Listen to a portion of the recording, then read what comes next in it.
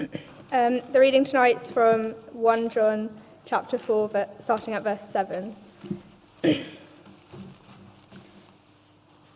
Dear friends, let us love one another, for love comes from God.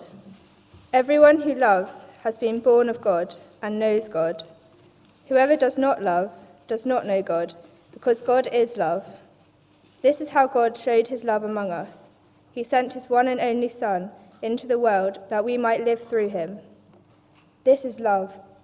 Not that we loved God, but that he loved us and sent his Son as an atoning sacrifice for our sins. Dear friends, since God so loved us, we also ought to love one another.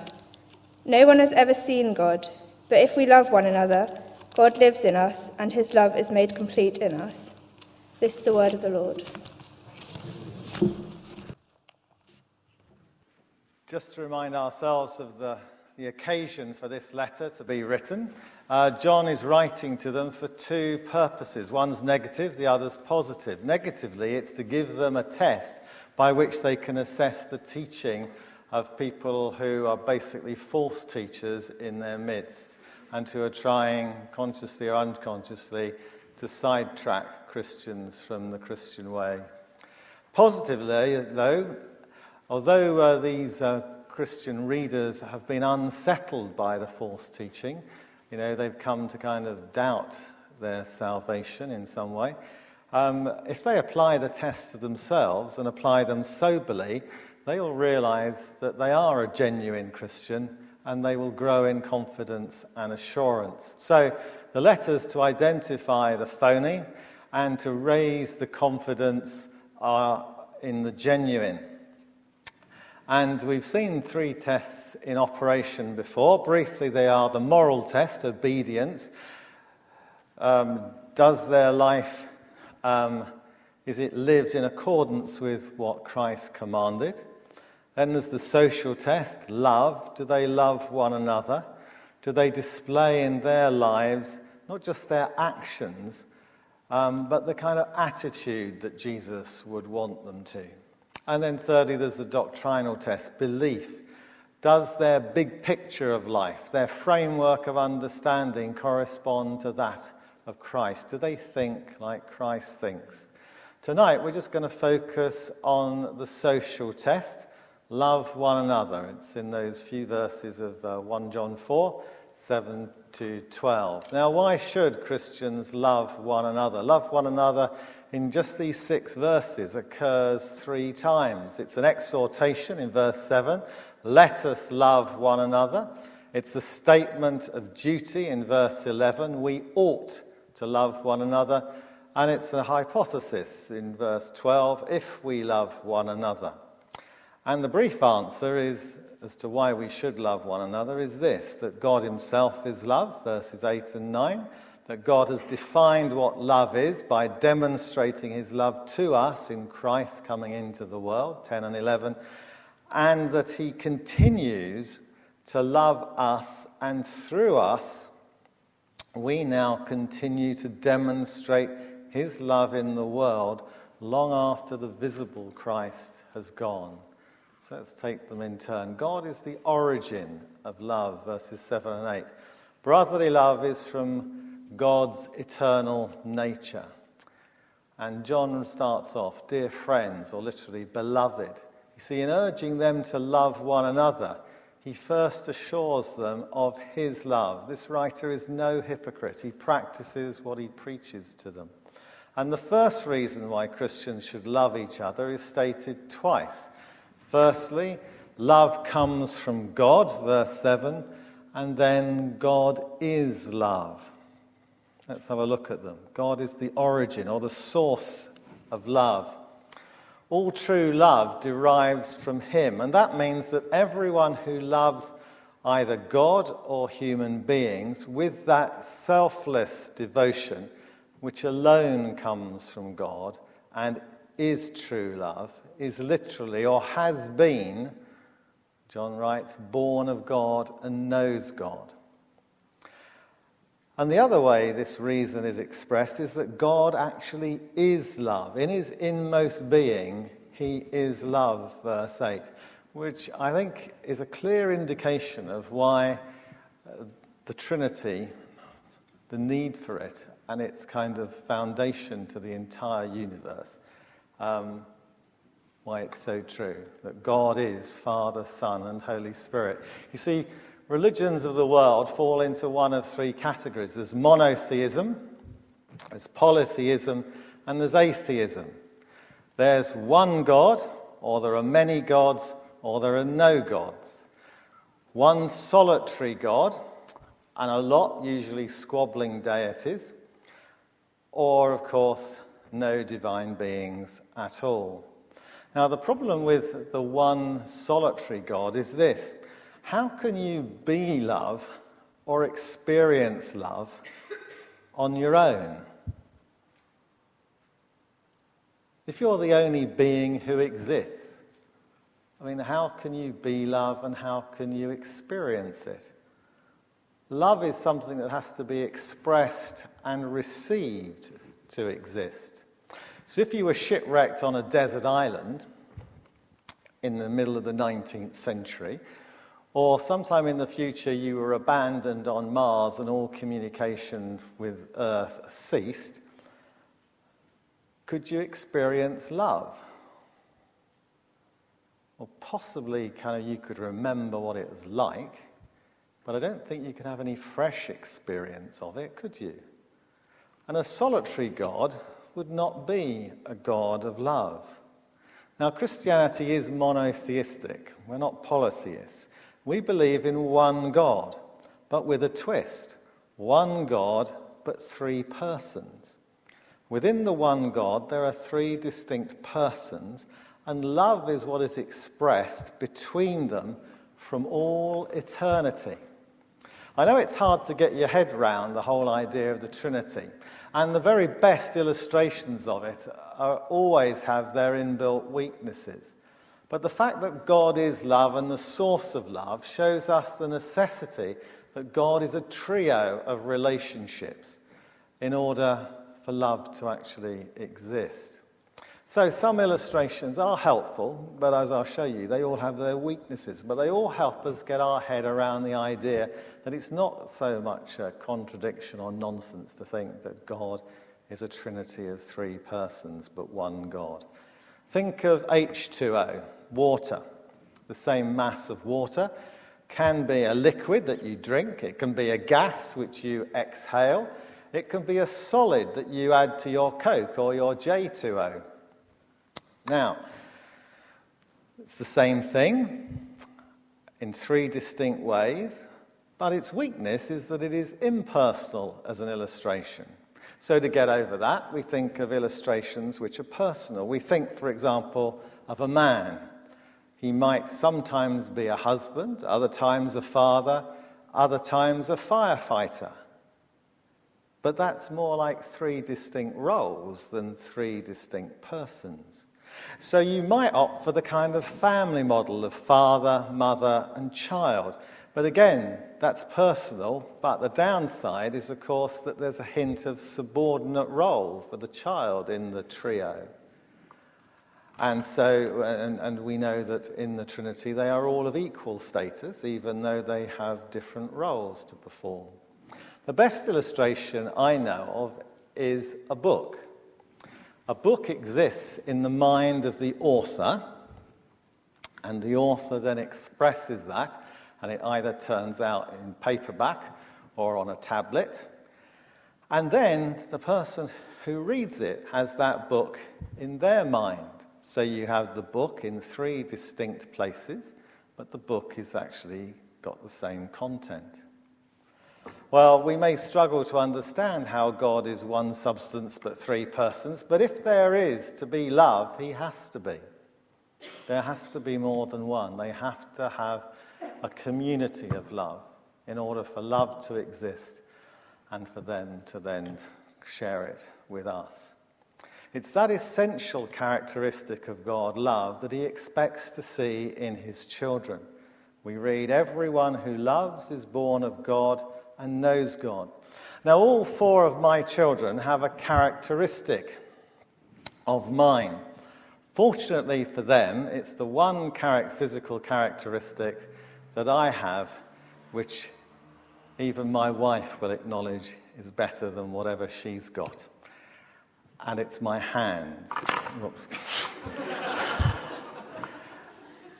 Which she says are effeminate, which is the only thing that I've ever had said about me that's effeminate. If there's a kind of female side to me, it's I've not discovered it in 60-odd years. But now, I don't want you to inspect her hands when you next see her, because there's nothing wrong with her hands at all. They're just not quite so long and elegant, and my fingernails are nicer than hers.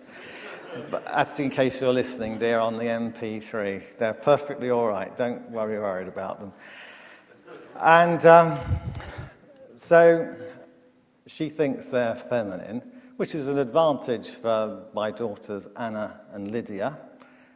They were quite impressed with the choice of name for the Gearings child who was born on Friday. But not so much for Dan and John. The point is that my children, have inherited a characteristic of mine, their father. And what John is saying here is that love is the characteristic that those born of God should display. If God is your father, then you should be like him. And his dominant characteristic is love. And you should be. And conversely, John says in verse 8, that those who do not love do not know God. So that's the first argument.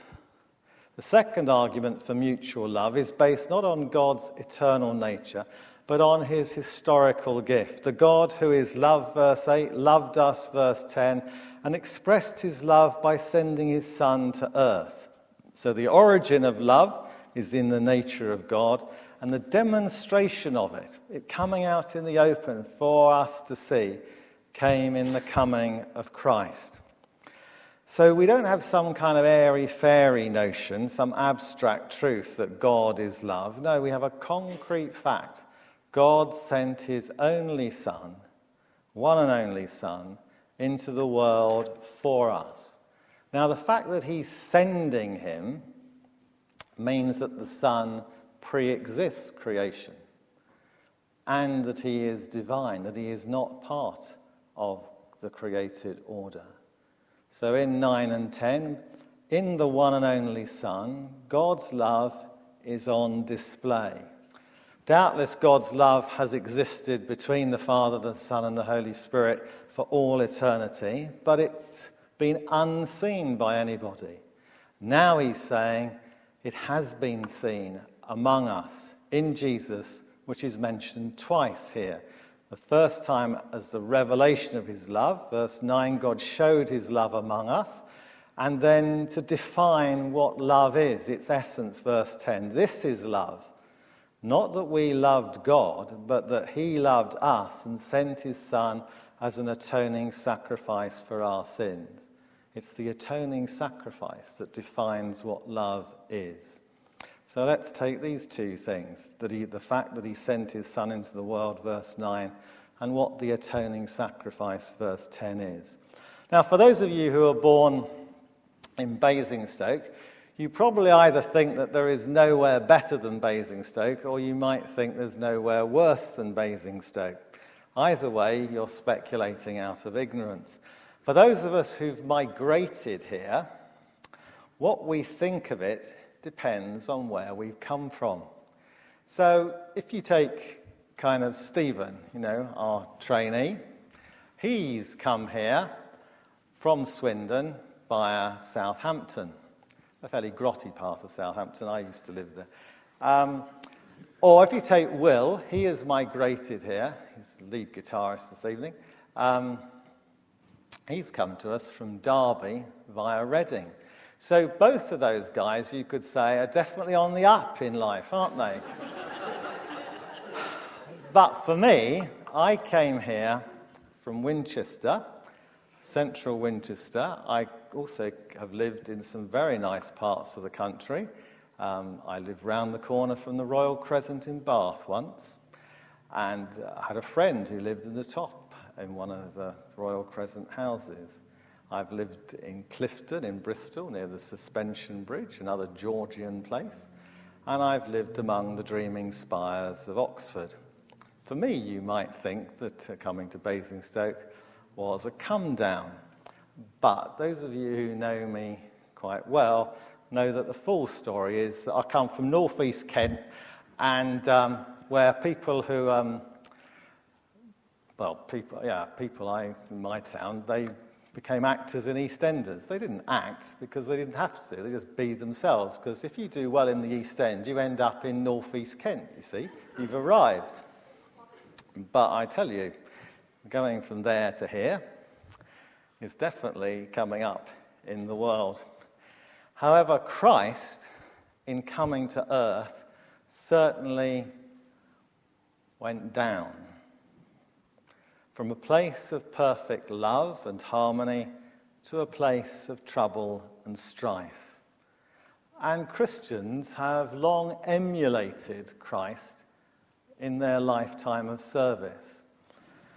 One was a Belgian Roman Catholic called Father Damien. He was born in 1840, and he devoted his life to the care of leprosy sufferers. In 1863, Father Damien sailed as a missionary to Hawaii, and he was horrified by the plight of leprosy victims who had been permanently banished to the island of Molokai. Here they eked out a miserable existence in disease, filth and poverty, without either family or church to sustain them. Father Damien volunteered to go and live among them. He buried their dead. He brought them hygiene. He built churches and chapels, cleaned their water supply, improved their homes and their hospital, constructed an orphanage, trained a choir, and served as their teacher, carpenter, mason, priest, and friend.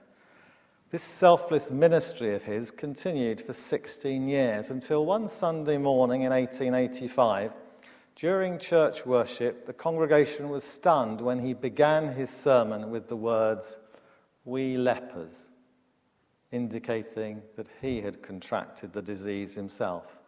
And he died in Molokai in 1889, age 49. He'd given his life, modelled on Christ, to others in need because he loved them like Christ loved them. And then the second way in which Christ coming to the earth reveals his love, in fact defines it, is in this line in verse 10, that he sent his Son as an atoning sacrifice, it says.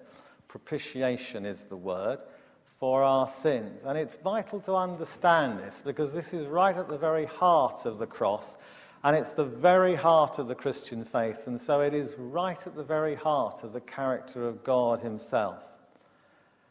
If you've been with us on Sunday mornings, as we've been working our way through Genesis 4 to 11, you will have read how God became grieved by the wickedness of human beings and the suffering that they caused others through their wickedness. God had said before Adam sinned, if you sin, you will die. Adam sinned, but he didn't die immediately. In one sense, he did die. He was excluded from the presence of God, and he became spiritually dead. Still kind of, aware of God, still with a conscience, but not a harmonious, peaceful, accepted relationship with God. His physical death was postponed. It was delayed by the mercy of God in the hope that Adam and Eve might come to their senses, return to God through repentance and faith. As far as we know, they never did. Later on, things got so bad that God gave human beings 120 years' notice that he was going to destroy their particular part of the world through the flood because the sin they had committed was just so wicked and so awful and so destructive. But he gave them 120 years to come to their senses and repent. But they didn't. So being a God of justice as well as a God of love, he had to punish them. And the flood came. But he graciously allowed Noah and his family to be saved. We today still live in a time of God's mercy. He promised after the flood that he would never destroy the world again, until that is the day of the Lord, the day of his appearing, the day of his return, when there will be a perfect heaven and a perfect earth recreated. But on that day of Christ's return, there will be judgment before there's recreation. And God will keep his promise. He will exercise his promise that if you sin, you will die. So those in this life who have remained spiritually dead, those who have died and their body is separated from their spirit, but their spirit is still separated from Christ, and those who are alive on the day of his return, God will judge everybody rightly. And to be excluded from the presence of God forever is eternal death, or the second death, the Bible calls it. And God has to keep his word. And that gives us security and stability in understanding life. He will punish everyone with death who rebels against his authority and causes so much grief. That's a very grim prospect. But he has also worked out a way in which sin can be punished, for justice to be exacted, and for his wrath against sin and sinners to be satisfied. And that is by he himself, in the person of his Son, that he's come to earth to suffer the punishment for us. Now, for that substitution to work, the substitute has to be human to represent us. That substitute also has to be a perfect human being who does not need to be punished. But since there are no perfect human beings, that human being must also be divine to have any chance of being perfect. So you can see why it is we have to have Jesus. And on the cross he cried, "My God, why have you abandoned me?" Or "Why have you excluded me?" And the sky in the middle of the day went black, symbolizing the fact that at that moment, for those 3 hours, Christ was suffering the penalty for sins, our sins, in our place. He was being excluded from the presence of a conscious relationship with God, his Father, and God, the Holy Spirit. That was punishment for him. He'd not experienced that ever before. And that's what we mean when we sing in that hymn, "'Tis finished, the Messiah dies, cut off for sin, but not his own. Accomplished is the sacrifice, the great redeeming work is done. 'Tis finished, all the debt is paid, justice divine is satisfied, the grand and full atonement made, God for a guilty world has died." Now that, of course, puts an obligation on us. You see, if we have handed over, if we've dumped our sin on Jesus so that he can be punished for it, and therefore we don't have to be, then we have an obligation. If he's given his life for us, we in response, in gratitude, give our life to him. We owe it to him. John says, "Dear friends, since God loved us, we also ought to love one another." And the early church of the 1st and 2nd century AD were renowned for doing just that. Paul Johnson is a distinguished historian. Writing about that period of history, he says, "The Christians ran a miniature welfare state in a Roman Empire which for the most part lacked social services." The Christian Tertullian, who lived between 150 AD and 220 AD, explained how this kind of welfare system functioned. He writes, "There was no buying or selling or any other sort of any sorts of things of God," because in those days kind of religion was a real kind of racket financially.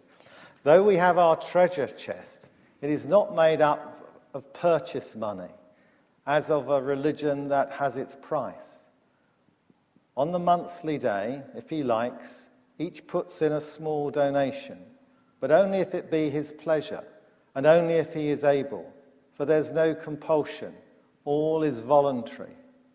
These gifts are, as it were, piety's deposit fund, For they are not taken thence and spent on feasts and drinking bouts and eating houses, but to support and bury poor people, to supply the wants of boys and girls of destitute means, and parents, and of old persons confined now to the house, such too as have suffered shipwreck.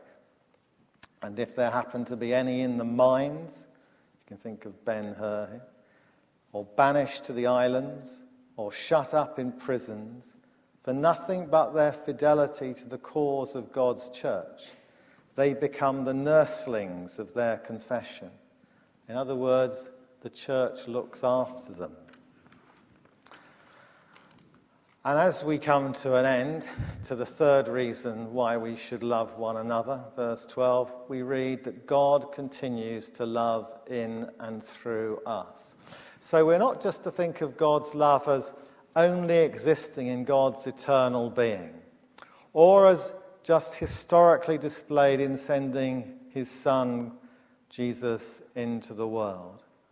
God, who is love, still loves today, and today his love is seen in our love, in his Christian's love. Now, God is love, and no man has seen God. So John says at the beginning of the Gospel, 1:18, the one and only who is at the Father's side has made him known. Jesus demonstrates God's love towards the human race. Now here in 1 John, the letter 4:12, he writes, if we love one another, God lives in us, and his love is made complete in us.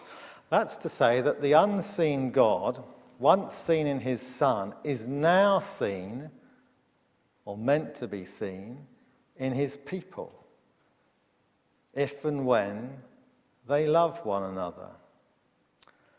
God's love is seen in their love, because their love is his love imparted by his Spirit. The words don't mean that when we begin to love, God comes to live in us, but the reverse. Our love for one another is evidence of God living in us, God's living presence in our lives. So reciprocal Christian love means not only that God lives in us, but also that his love is made complete. Some versions says perfected in us, verse 12. Well, to make complete really means to reach the end of. So you can see the kind of process at work here, can't you? Why we are Christians, and we should love one another. It starts off, its origin is in the love between the Father, Son, and Holy Spirit.